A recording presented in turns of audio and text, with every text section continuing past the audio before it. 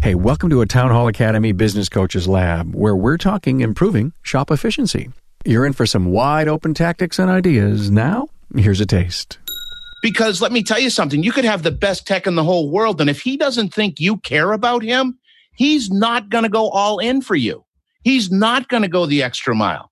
So if you're looking for efficiency, I think one of the things you've got to look at is the culture that's in the business.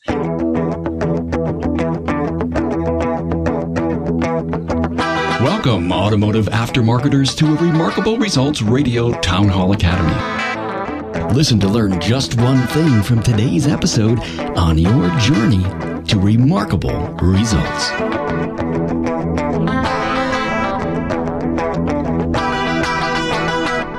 Hey, Carm Capriato here, and so glad to welcome you to the Academy episode 116 on improving shop efficiency. Hey, I want to thank Jasper Engines and Transmissions for bringing the Town Hall Academy to the aftermarket each week.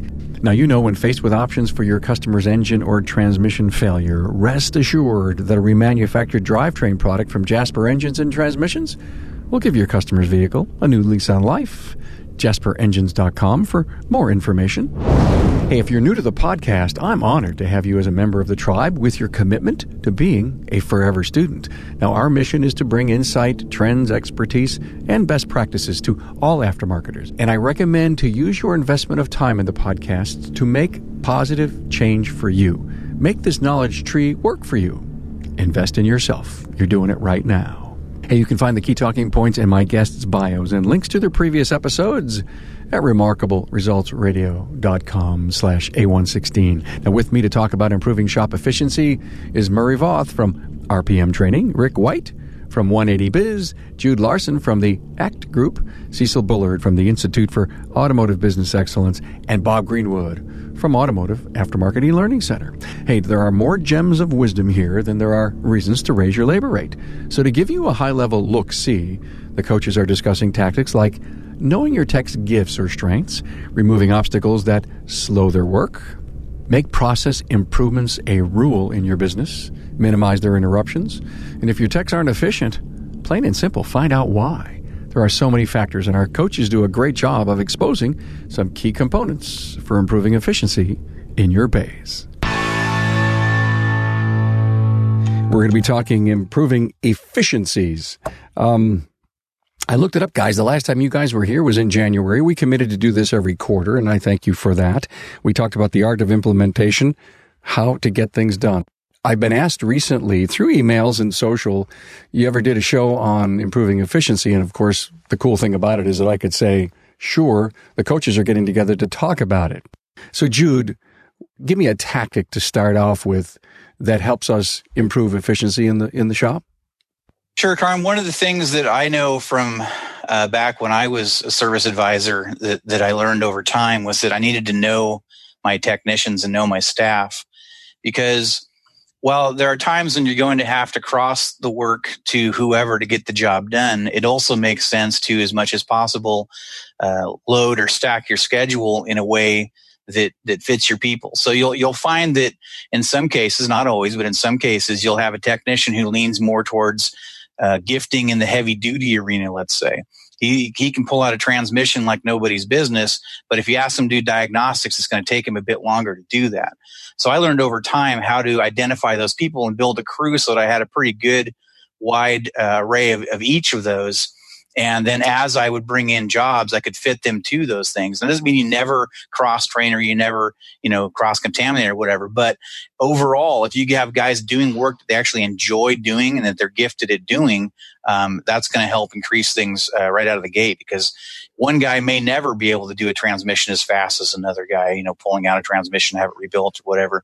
One guy may never become as good or efficient at diagnostics. And so it makes sense to identify them and put them in the right places as consistently as you can, at least in my experience.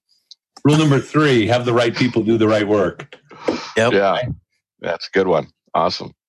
One of the things that I've been thinking about a lot the last couple of years is how we as business coaches over the years, when I had my shop and my early years of coaching, we would pick on the technicians a lot, finding ways to push them, finding ways to drag them kicking and screaming. And I've realized, observing, there's a lot of technicians out there whose heart's in the game and they want to pull their weight. They're all about faster and better. They're always figuring out, tips and tricks and workarounds and stuff that get the job done faster.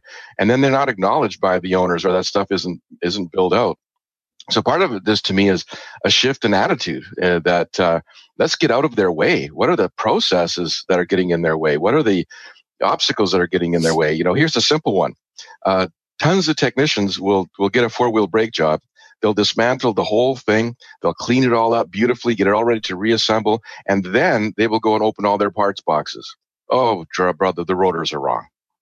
As opposed to you pull the car into the bay, open up all the boxes, take a look at all of it, give it back to the advisor to deal with, and start dismantling at that point. A simple little philosophy. I got about half of people I talked to just in the last 2 weeks are like, oh, I never thought of that.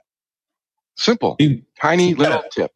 Yeah, it seems kind of interesting that there's so many little things that can be done, but they're not done. I think one of the keys is to constantly be looking at your productivity or your efficiency, whatever we want to name it, the hours produced by the tech. And if they're not enough, then why not? I mean, that's the question. Every shop owner ought to have a big sign that says, why not? Because, what's holding us back?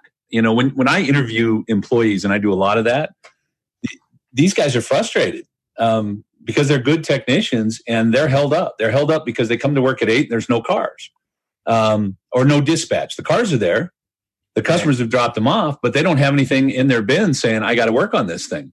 They don't get the parts right, or they don't get the right parts, or they don't get all the parts because of the process. Or process if you're from Canada, that's different or missing.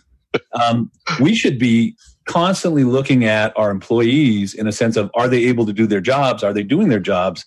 And if they're not able, why not?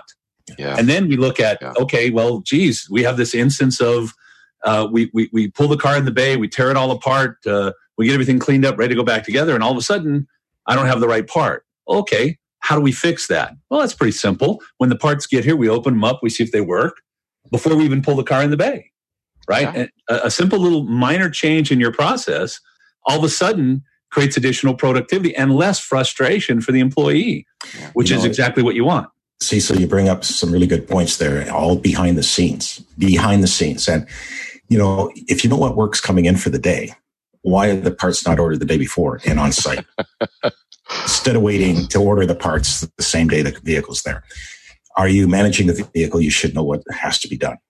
And the other thing, too, as you pointed out, is that productivity is the key, which is your build hours. And everybody knows I'm hung up on build hours because that is where productivity is measured, which affects efficiency.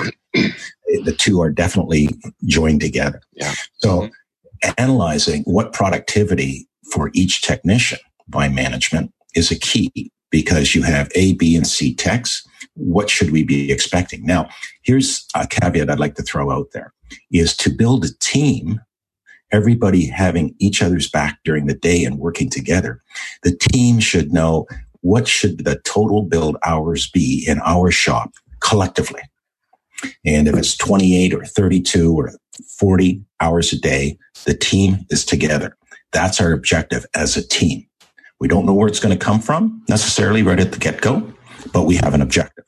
But I think that's a really interesting point. In our shop, when I was running the shop, we had 192 hours as our goal. And 192 hours was the team's goal. It wasn't any person's goal. Exactly. And if we had 3 guys, it was still 192 hours. Yeah. And if we had 4 guys, it was still 192 hours. Yeah. So when somebody went on vacation, we didn't go, okay, we're going to do 45 less hours this week. Yep. We said, how is the team going to step up and meet the target of the goal? It's the same as having a stat holiday. You're closed for the day, but the hours aren't going to change for the month. They shouldn't. I mean, I still have bills. I still know what I need. We still have to produce. And as you say, how are we going to step it up? I think there was also in the notes, which you guys didn't get to see, but we did. There was this thing that the techs keep finding ways to get it done faster, and the shop owners keep finding ways to give it away. Yeah. Yes. Now, I think that a lot of money is given up with the pencil, and that's where money's made. I mean, I've got to hold my margin. I've got to sell this for a certain amount. I in my notes, I said, is it fair for the customer to pay, 3 hours if it takes my A-Tech, an hour and a half to do the job. And then if that's not fair to the customer, then if I put my C-Tech on the job and it takes them 5 hours, should the customer pay 5 hours for the job? Sometimes money is made because I'm billing what the job should take, and we're doing it in a more efficient way, in a better way. And you're competent. You're competent. When you're competent, you're going to beat the clock. Why would you penalize yourself for competency? You had to gain all that knowledge. I think what we got to do is stop thinking about selling time. We're selling jobs. And the reality is, I listened to an advisor. I was training an advisor, and the advisor had detected a diagnostic, and she only charged 15 minutes. And she says, that's all it took them. And I said, no, it took them 30 years to learn how to fix it in 15 minutes or figure it out in 15 minutes. That 30 years has value. That 30 years, that's what we're selling. When we're selling time, we're not selling time. We're selling jobs now. This is the price the customer agreed to. Whether it takes 3 hours or 5 hours or 1 hour, this is the agreed upon price. And we've got to understand the value that we bring to the table. I think that's so important. Well, I also think that, Rick, to back you up on that, is the labor guides are misunderstood. The digital ones don't have instructions on how to use them. If you open up a Motor or a Chilton or a Mitchell manual from 1999 and you open up the front of the book, it has an A-Tech, a B-Tech, a C-Tech, and a D-Tech. Refuel pump time, 2.5 for a C technician. That is an apprentice. We would expect an apprentice to do it in 2.5 hours. We would be pleased that an apprentice. The fact that Bob got it done in 1.5 as an A-Tech is irrelevant. The guides are designed to work with the different grades. It's already the founding fathers of this, and we've misused these guides all these years. We've taken it as some kind of a Bible. It's not that way. But I think it goes to our mental state of mind. And I believe, having watched, been in the industry for, 1,000 years, that there are a lot of shop owners out there and a lot of technicians that don't understand their worth. Right. The kind of knowledge, the skill level to work on today's cars, it takes 30 years worth of experience or 15 years plus $100,000 in tools. And we need to be thinking about paying for those things. And just like we're paying for the doctor's education when we pay this guy, $250 for a 5-minute consultation, we should be thinking about what we should be paying that technician for their education, their dedication, the tools, etc. And the shop has to make money. See, the problem with that, but the problem with that, though, is it's the curse of knowledge, right? The more familiar I am with the subject matter, the less I value it. I unconsciously expect everybody that I come in contact with to have that same level of understanding. And we don't. They don't. And we've got to recognize that. We've got to come in a lot stronger and more confident about what we bring to the table as an industry. Amen. So to kind of, I agree 100%, 1,000%. We have to understand what our value is. But to get back to productivity or efficiency, whatever we're calling hours billed, the pencil is one of the things that makes hours billed work or not. If I'm charging what I need to, if I have an A-Tech, there's that old story about the squeaky floor and the guy comes in and the old carpenter comes in and the customer says, man, this thing's been driving me crazy. And the carpenter says, well, it's going to cost you $110, but I can fix it. And the guy says, go ahead. And he kind of looks around. He walks over. He puts a nail down and wham, and the squeak's gone. He says, okay, $110. The guy says, I'm not paying $110 for one nail. He said, no, you're paying $110 because I knew where to put the nail, right?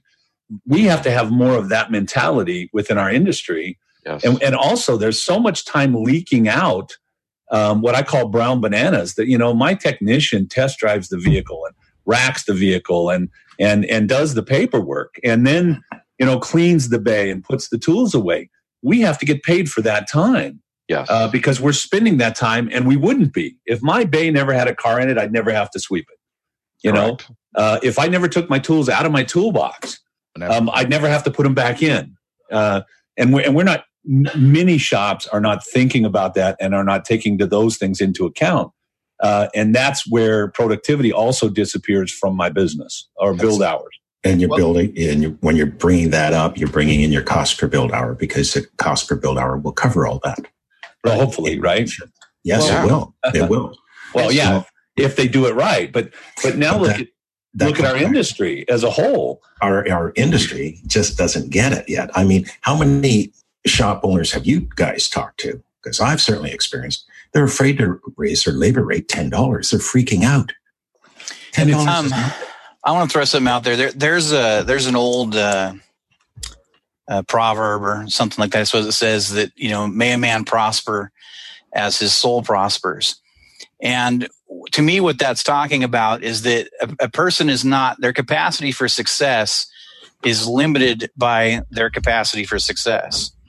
So if they don't think of themselves as somebody who is a professional, they're going to have a hard time conducting themselves as a professional. If they don't think of themselves as somebody who should be able to make $500,000 a year or $100,000 or $50,000 or whatever it is, they won't do it. So regardless if we fix all of these internal systems, if we know our numbers upside down and backwards, if the people don't believe they can do it, they absolutely will not do it. It starts with yourself. And it seems like kind of a sideways way to go at this, but in some cases, we have to get our people all on the same page and involved in the process of becoming the people that we're talking about, that believe in themselves and that believe. I mean, my lead technician, he can bill 70 to 90 hours in a week. He's teaching my other guys how to do that. He won't let my front counter staff undercharge him. It won't happen. I guarantee it. He'll go in there with nunchucks or whatever he's got to do to straighten things out.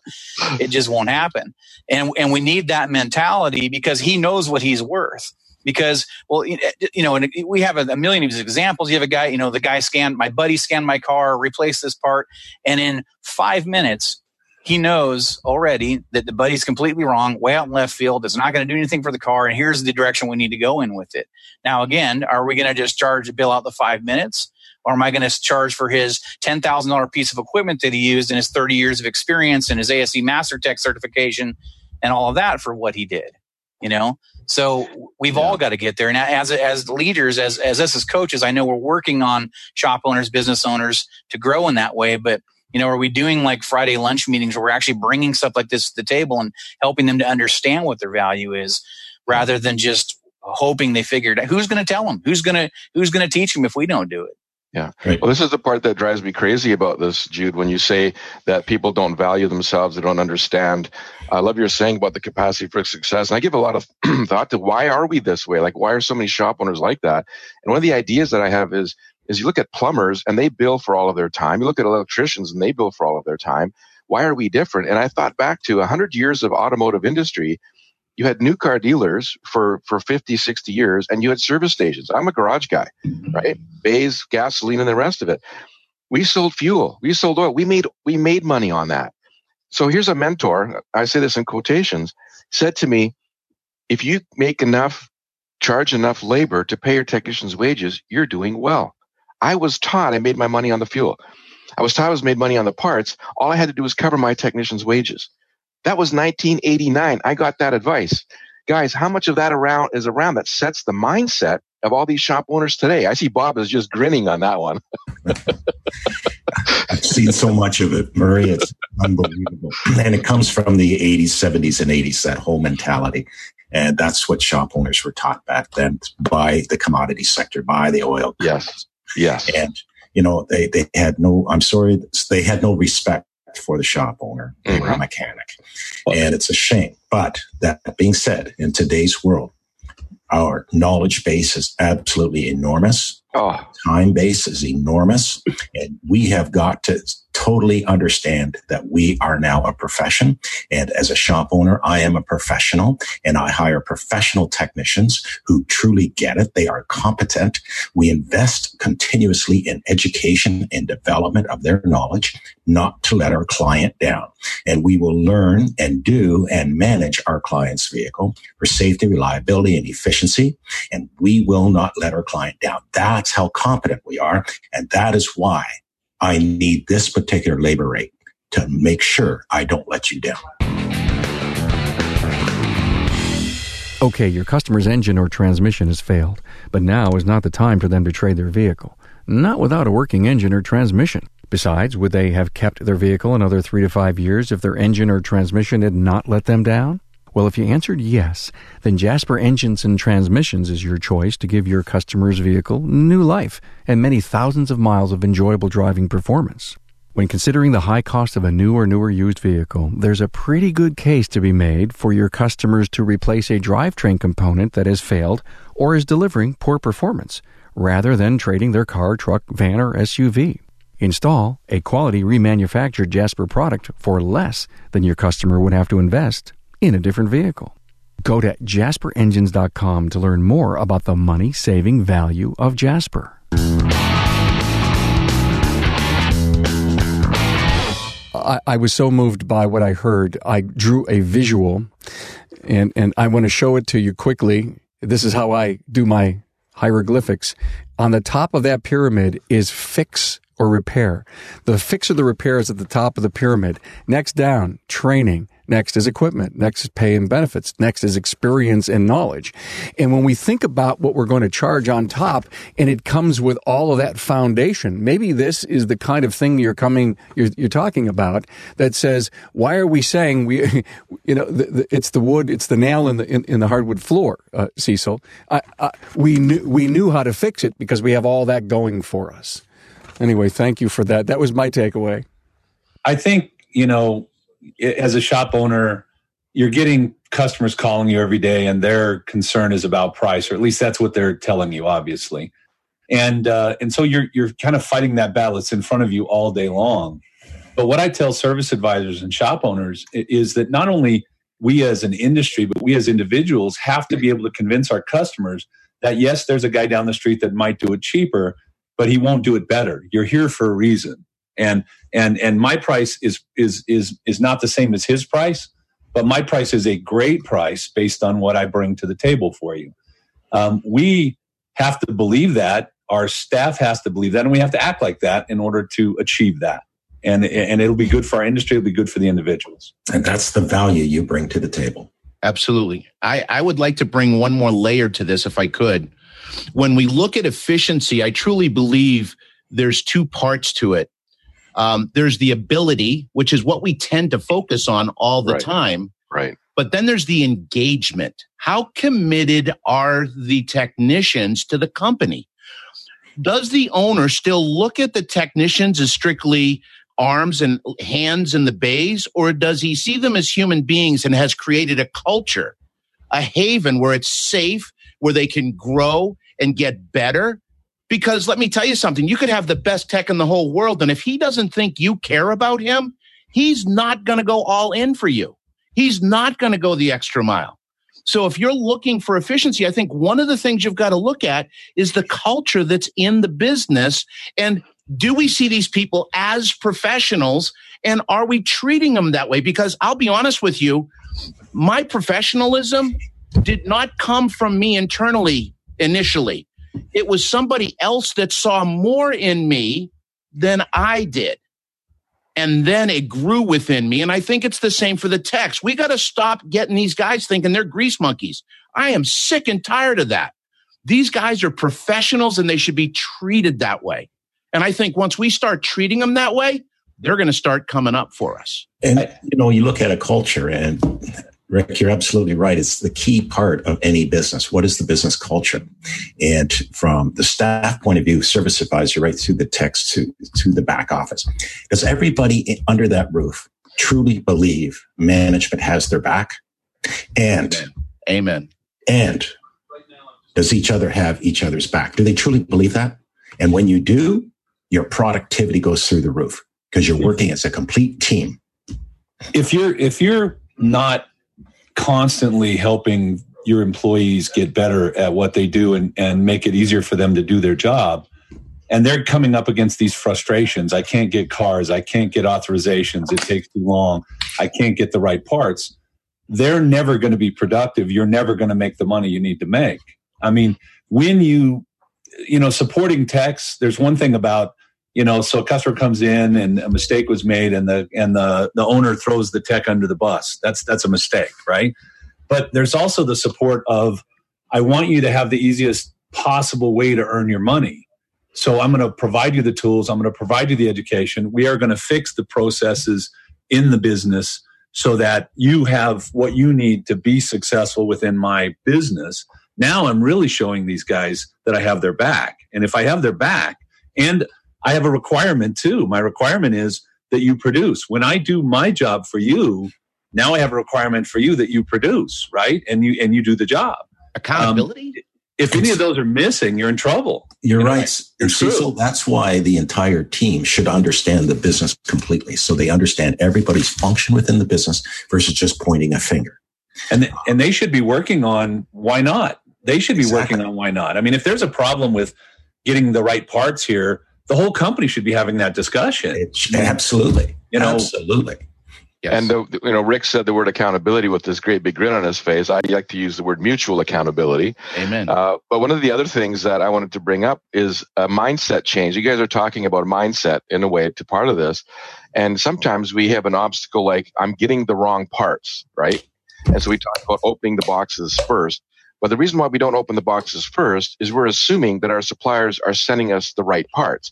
And then we get mad at the supplier that they're sending us the wrong parts. Instead of going, you know what?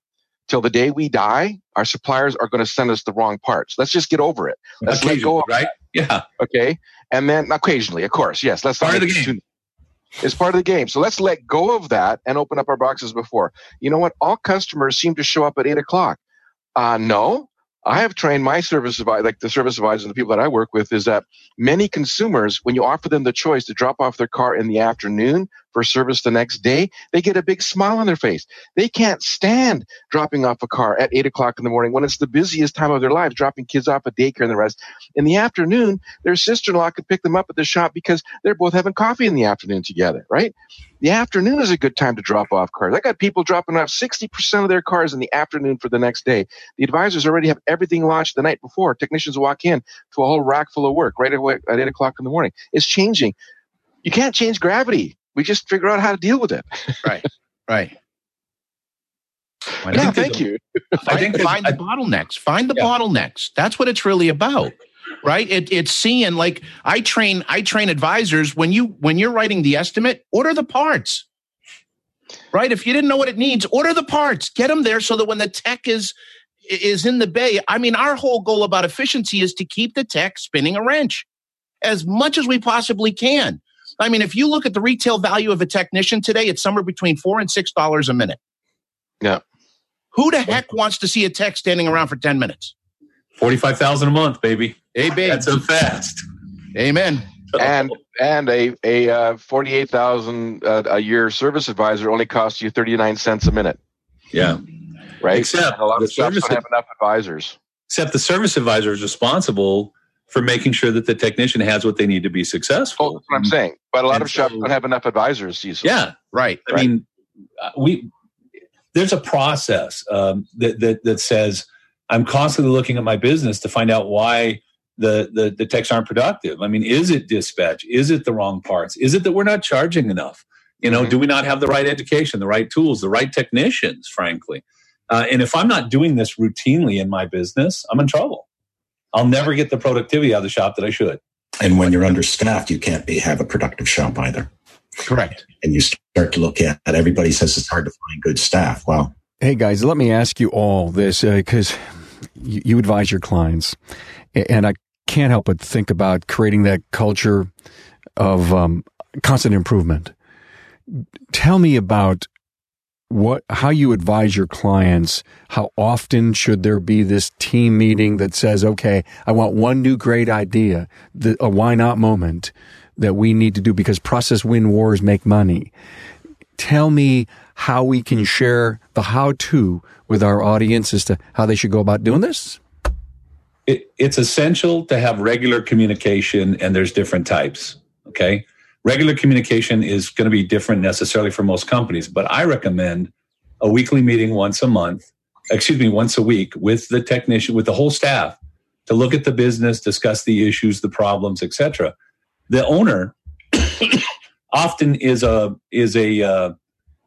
problem in the business because the owner is looking at things and wanting immediate change. So the shop's not as clean as I want it to be. So in the middle of the morning at 9:00, when the techs are supposed to be diagnosing and getting this stuff to the service advisor, I go out there and start yelling about how the shop is not as clean as I want it to be. Or maybe I'm not yelling, but I'm certainly causing some sort of disruption in the process. Stomping around. The owner needs a place to come in and communicate. That place is once a week on Monday, unless it's an emergency.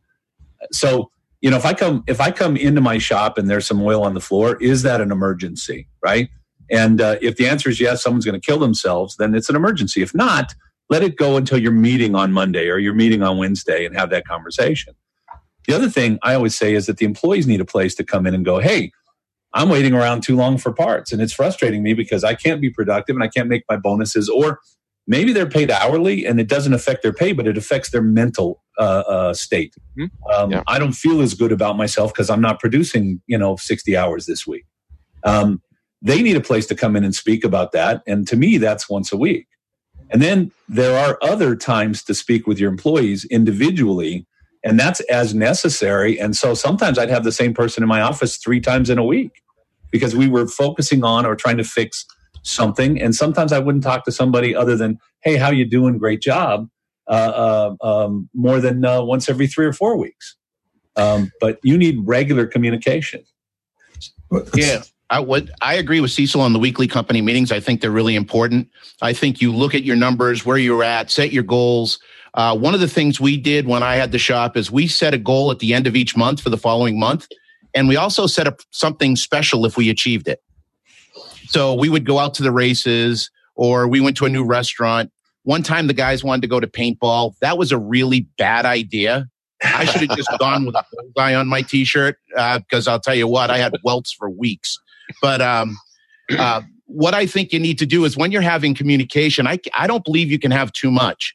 So I believe in weekly team meetings, but I also believe in daily team meetings, and I called them huddles, and they were 3 a day. We had it at 8 in the morning, 10 in the morning, and 2 in the afternoon. And that was to keep everybody on the same page throughout the day, to talk about issues, swap a zig and zag with the work, and to make sure that everything was flowing properly.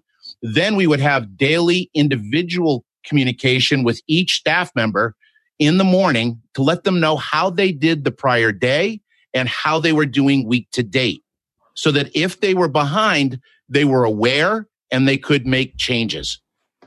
And we found that level of communication really helped. There's some essentials too, though, when you start talking about that, and that is that you set goals and targets with your staff. Oh yeah, because you can't have the conversation later if you didn't set the rules of the game first. Absolutely. So, creating those goals, saying what are we going to do next month, and then reviewing it throughout the month is extremely valuable. Pulling an employee in without setting any goals and targets and getting their agreement is a waste of time. Right. Well, they had goals. Yeah, I see that, obviously.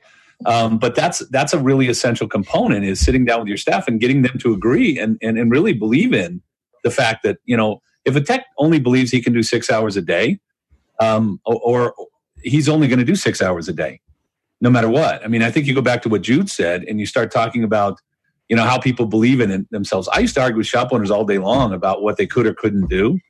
I do less of that now, because when they firmly believe it's not possible for a technician to do 8 hours a day, they're right. They're never going to get 8 hours a day. And yet, they're right. I think when you're working with 130 shops, you have all these shops that they're killing it. They're doing 120% productivity, pushing 9.6 hours a day worth of viable good workout. And yet other guys are going, well, it's not possible. Of course it's not. You haven't done the work. You haven't done the why nots. You're not managing your staff. You don't have the goals and targets. You haven't looked at your parts acquisition process and fixed it. It's still broke. Your guys can't be successful.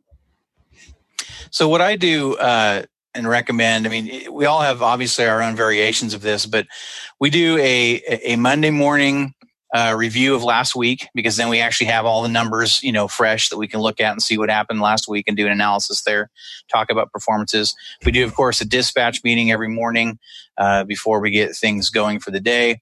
My advisors meet every 2 hours to go over workflow and see where everything's at and what's going on. And then we do a Friday lunch meeting that is the open place for people to discuss, bring up ideas. But to your point, though, Carm, when you were asking like how often or when do you have meetings about can people bring improvements or ideas, that's continuous. If they're in the middle of a process and they go, wait, right then, stop the process, get the right people involved, go, what if we do it like this, and immediately make the change? Because that kind of stuff, I don't want to put that off, and I don't want to wait for 3 weeks to talk about it because it'll be too late and the moment will be gone. But if you can instantly take a process that's normally 14 steps and cut it down to 7, implement it immediately, test it, try it. If it works, change the system, and away you go to the next one. And when that becomes a culture where everybody's giving that kind of input, everybody's always looking for that kind of thing, it almost it's like that snowball effect. It gets kind of entertaining and fun and exciting. People can, I got one, I found one, what if we do this? What if we do that? And not all the ideas are good. You're going to get some dogs out there, they're going to say, well, what if we do that? And, and it blows up and doesn't work. And, oh, well, you just, pat them on the back and good job trying and jump on to the next one and keep going. Jude, you are saying when you take the 14 down to 7, you're still going back into the process manual and making that change so that everyone learns from it. We actually document it. Any new person coming up can see how that works, right? Yes. Okay. Yes, I'm making an assumption that you have all your systems written and they're in a manual and all that kind of stuff. Wouldn't that be wonderful? It would be, but hey, we're just trying to get to the bullet points here. We're not get Cecil a nitro pill. Yeah, I think something that Jude said was really important. You're going to have some dogs, right? And you better. If you don't have any dogs, you're not trying hard enough. Not doing enough. You're not working hard enough. If you're not failing occasionally, then you're not putting the effort in you need to put in. That's where that communication, as you all say, is so important. And, I call it the morning scrum, which is every morning it's 6 to 8 minutes. And that's a review of not only where we're at, but what we got on our plate today. The issue about weekly meetings is a necessity today. And it's got to be a communications meeting where the staff and the team realize they can bring issues to the table. But I always challenge every team member. Never bring an issue to the table without a perceived solution in your mind of how it should be fixed. That creates absolute good discussion. Mm-hmm. And Jude, you're right. You're going to have those dogs, but you know what? That's how you learn, and that's how you grow. That's how you develop. That I found. Go ahead, Murray. Yeah, one of the things I've found with people trying to implement meetings of different kinds, and I love what I'm hearing from you guys. I picked up the term toolbox meeting. So we got toolbox, scrum, huddle, right? People say, well, I can never get my staff together all at the same time, and this person's on a test drive, or this is happening.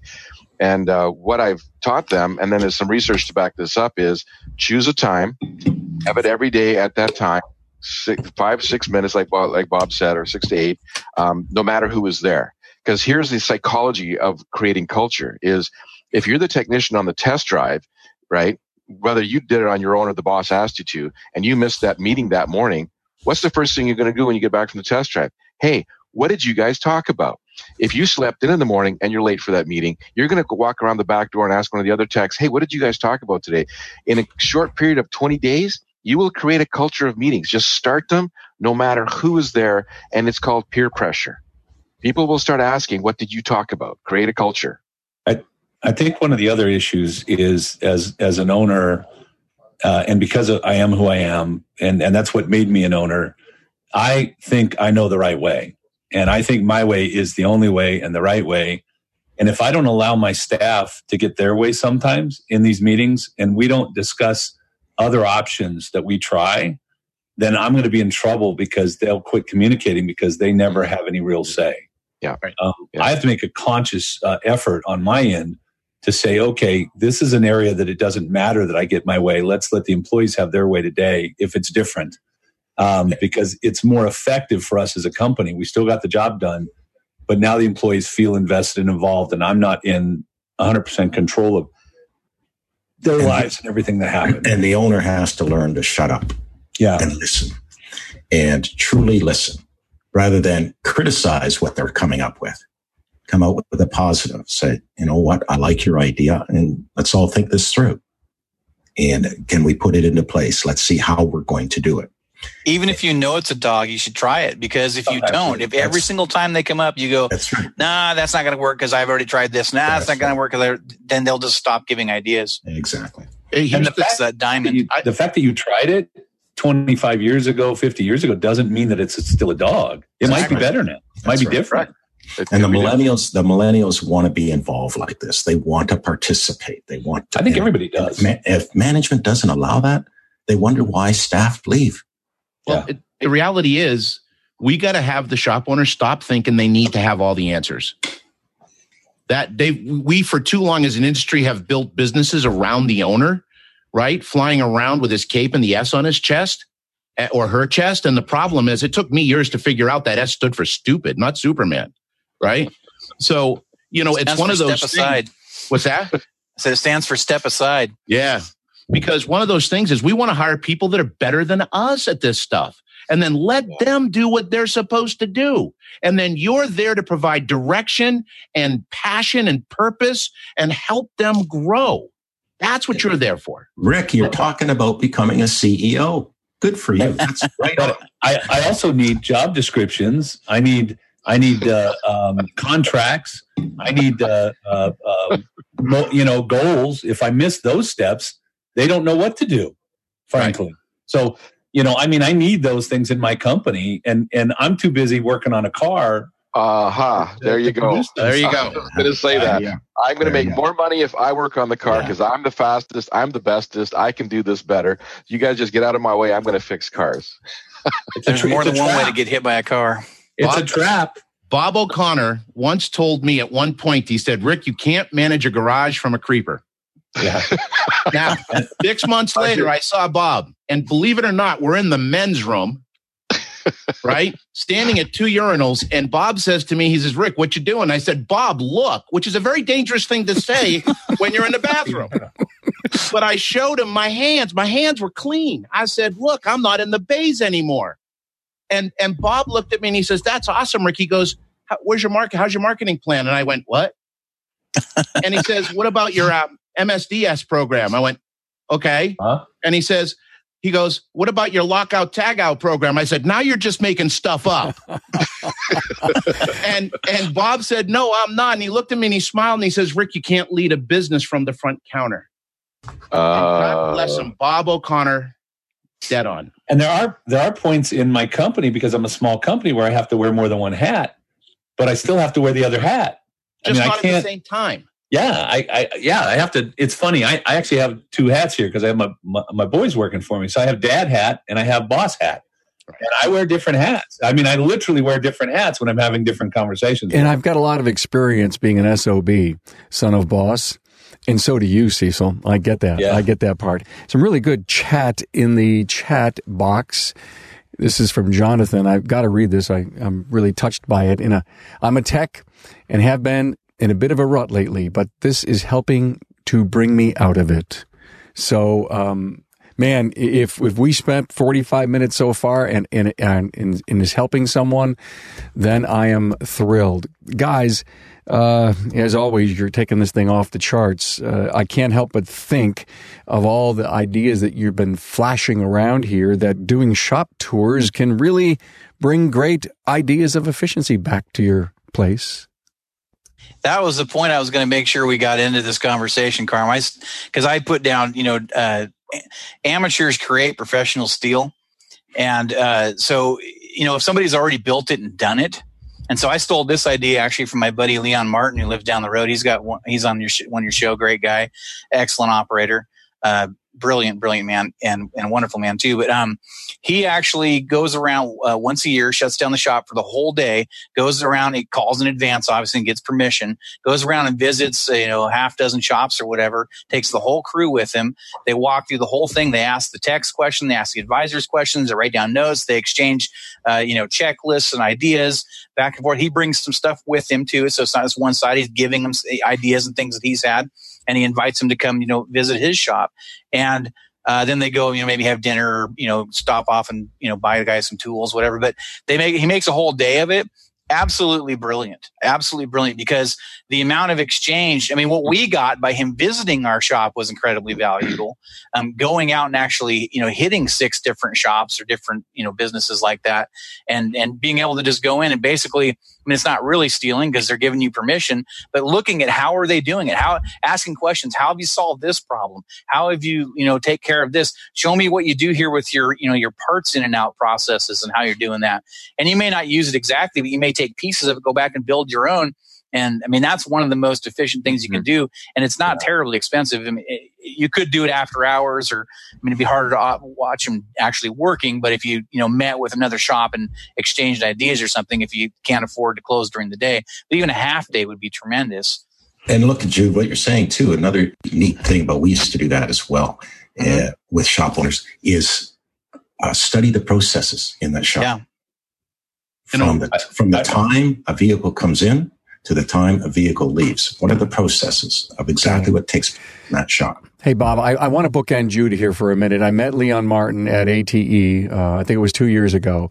The title of his episode, now get this, is Soap, Paint, and Light. And if that intrigues you at all, then you've got to listen to this, because he is a huge lean advocate, not only for the processes inside of his business. Leon Martin, please look up Leon Martin on my website. And who was talking about micromanagement just a few minutes ago? We did a Town Hall Academy, number 93, so it was maybe about 20 weeks ago on micromanagement, and it was really, really powerful. So please look up Leon Martin, look up the micromanagement thing. So where else are we going with the tours? One of the things I used to do was, when I used to travel, I used to go to the different ASA cars and, Vision and stuff like that. I always went out a day early, and I would look around for some of the best shops in the area, ones that have been written up in different magazines. And I would call them, go out a day early, rent a car, and I would visit the shops, spend a couple hours at each one, and it was an amazing time. Just like Jude said, you can do it, not even just in your neighborhood. You can get creative. Do it as you're traveling. Tack a day on, look around. I think there's a real extreme value to that. And I think it goes even further than, being able to steal processes and things that other people are doing. I think we're on an island often, and we think that our condition is our condition, and the way things are is really the way things are. We get real cognitive dissonance, and by going to other shops and seeing how they have overcome some of my obstacles, they're telling me basically I can do it. So now I'm more of a community, and I'm more of a community. I mean, we run groups and we have lots of group members, and I think the community part, the fact that I'm not on an island, and if he can do it, I can do it, is even more valuable to me than this is the process that I use to make that happen. Yeah, right. My new group members are so terrified to join the group, and after their first meeting, they're like, "Oh, I feel so normal." But the other thing I was going to say about the shop tours is we have to remember that what makes a good technician, right? That person that can look at a gearbox, dismantle it, or have somebody dismantle it and put it back together. They're visual and kinesthetic learners. Right. So to sit them in front of a book or to sit them in front of a video drives them insane. To go to a shop, oh, that's what it looks like. I can see it now. I can touch it now. I can do it now. It's so powerful to this style of learning. It's a brain wiring. It's not, some of us think of it as a disability. It's not. They're geniuses, these people that can do this, but we have to help them learn in a way that they learn. And one of the biggest advantages that all of us here have is that we do have the opportunity to visit other shops and work with other shops. And Rick, I do exactly the same thing. Only in my cases, I usually go 2 days earlier, mainly because one day is all traveled. And then the next day, I visit. And you get perspectives in the area, and get perspectives as to listening to the staff, listening to the owner. And that particular owner is going to be in my class the next day. And then all of a sudden, I'm relating stuff in the class that he sees very clearly now that he can improve instantly because he knows I've been there. I've talked about it, and then we talk about it after the class as well. But that gives us perspectives that we can share with people. And I think that's a valuable, valuable tool to bring to the table for all of us, for our clientele and the people we come in touch with. Well, thank you, guys. It's been, I can't believe it. We're 51 minutes in. One hell of a great Business Coaches Lab on improving efficiency. You'll come back in the next quarter? Oh, yeah. We'll pick a hot topic. We'll come in here and we'll stretch something out. Let's go around the room. Any other fine, great, incredible nuggets of wisdom here on this great Good Friday? I'll start my top right, Jude. As shop owners, you have to make sure that you're open to the ideas. Again, if somebody comes in and says, "Hey, what if we do this?" and you just shoot it down, and then they come in again and you shoot it down and again and they shoot it down, they'll stop bringing stuff to you. So, don't say no. And even if you, like I said before, if you know it's a dog, implement it anyway just to try it. Because maybe, like Cecil was saying, maybe it didn't work 25 years ago, but maybe it does work now. And you don't know oftentimes until you get it up and running and run it through. So I just say, be open to change, be open to new ideas and things looking different, because we sometimes think it all has to be a very specific way, and it doesn't. It can look very different than what we're used to. Bob? To all shop owners out there and to all technicians, change is not an option. We must be open to change. And one of the worst things I hate hearing, "Oh, that won't work in my community. Oh, that won't work in our place." That's management not willing to change and open up their mind. And I think the owner starts with them. They got to look themselves in the mirror. Am I prepared to change? Am I prepared to listen and examine? And there is no silver bullet here. It's going to take a lot of time, a lot of discipline. But once you create this team, your stress just comes down dramatically. Your profitability, your productivity improves. And the team are proud to be part of this business because they treat it like their own. In other words, everybody on your team is a mental partner in that business. That's invaluable. Yes, it is. Thank you. Cecil? There are two things that keep the tech from being productive or the shop from being productive in two different piles. One is the tech themselves and the way they're doing their job or the knowledge they have. The other is the processes or the way the business runs. And I'm going to tell you, in my experience, 80 to 90% of the problem is usually with the process, the management of the business, and not with the tech. I believe all employees want to be successful. Mm-hmm. I think that all employees want to meet the goals and targets, at least in the beginning, until we make it so that they don't believe they can. Yeah. And so as a manager and owner of the business, I have to constantly be looking at my business and saying to myself, what's in the way? And moving it out of the way so that they can do their job properly and correctly with least amount of frustration. Kevin Eckler made a comment about "Don't interrupt me." I thought it was a comment about me interrupting one of the other coaches, and now I'm thinking it's a tech comment. As a tech, we bring in these oil changes, we don't dispatch correctly, we don't schedule correctly, and we interrupt the guy in the middle of a very important job, and we pull him off, and we kill his productivity, we kill his thought process. Are we doing things wrong, or is our business doing the right things to help our people be productive? And then if we're doing all of those things right, then it's going to be very clear, do I have the right person or not? And I'll know.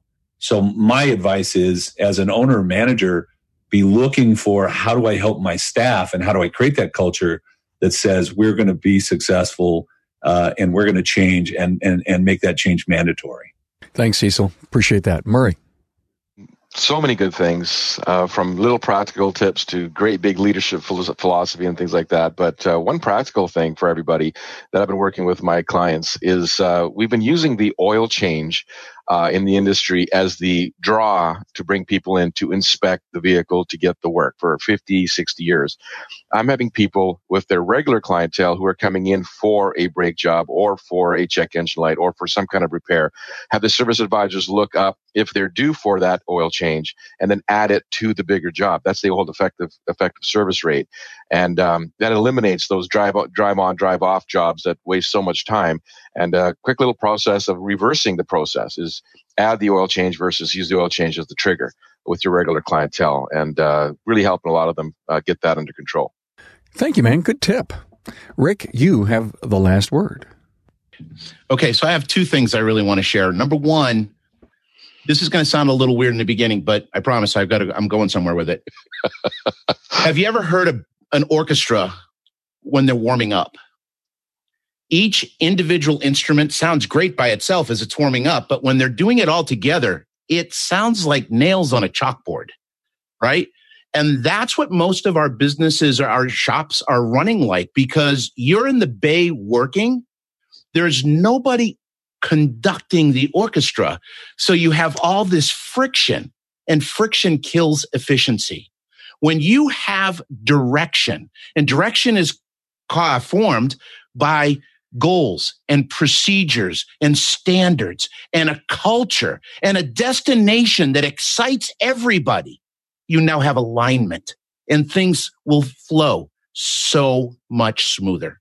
So step back and be an owner. The day of working in the bays is gone. You have got to be an owner today. The second thing I want to do, just very quick practical tip, don't underestimate cleanliness. If your shop is clean, you will get more done.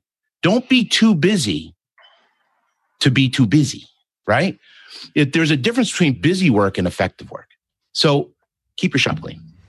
Guys, thank you so much. Enjoy the holiday weekend. I sure do appreciate it. Bob Greenwood, Automotive Aftermarket E-Learning Center. Rick White, 180 Biz. Great tip. Cecil Bullard, the Institute for Business Excellence, for Automotive Business Excellence. I'm sorry, Cecil, I keep forgetting the A word in there. Close enough. Yeah, it's the same. Yeah. Jude Larson, ACT Group, and Murray Both from RPM Training. Thanks, guys. Appreciate it so much. Thanks for being on board to listen and learn from the premier Automotive Aftermarket podcast. Until next time.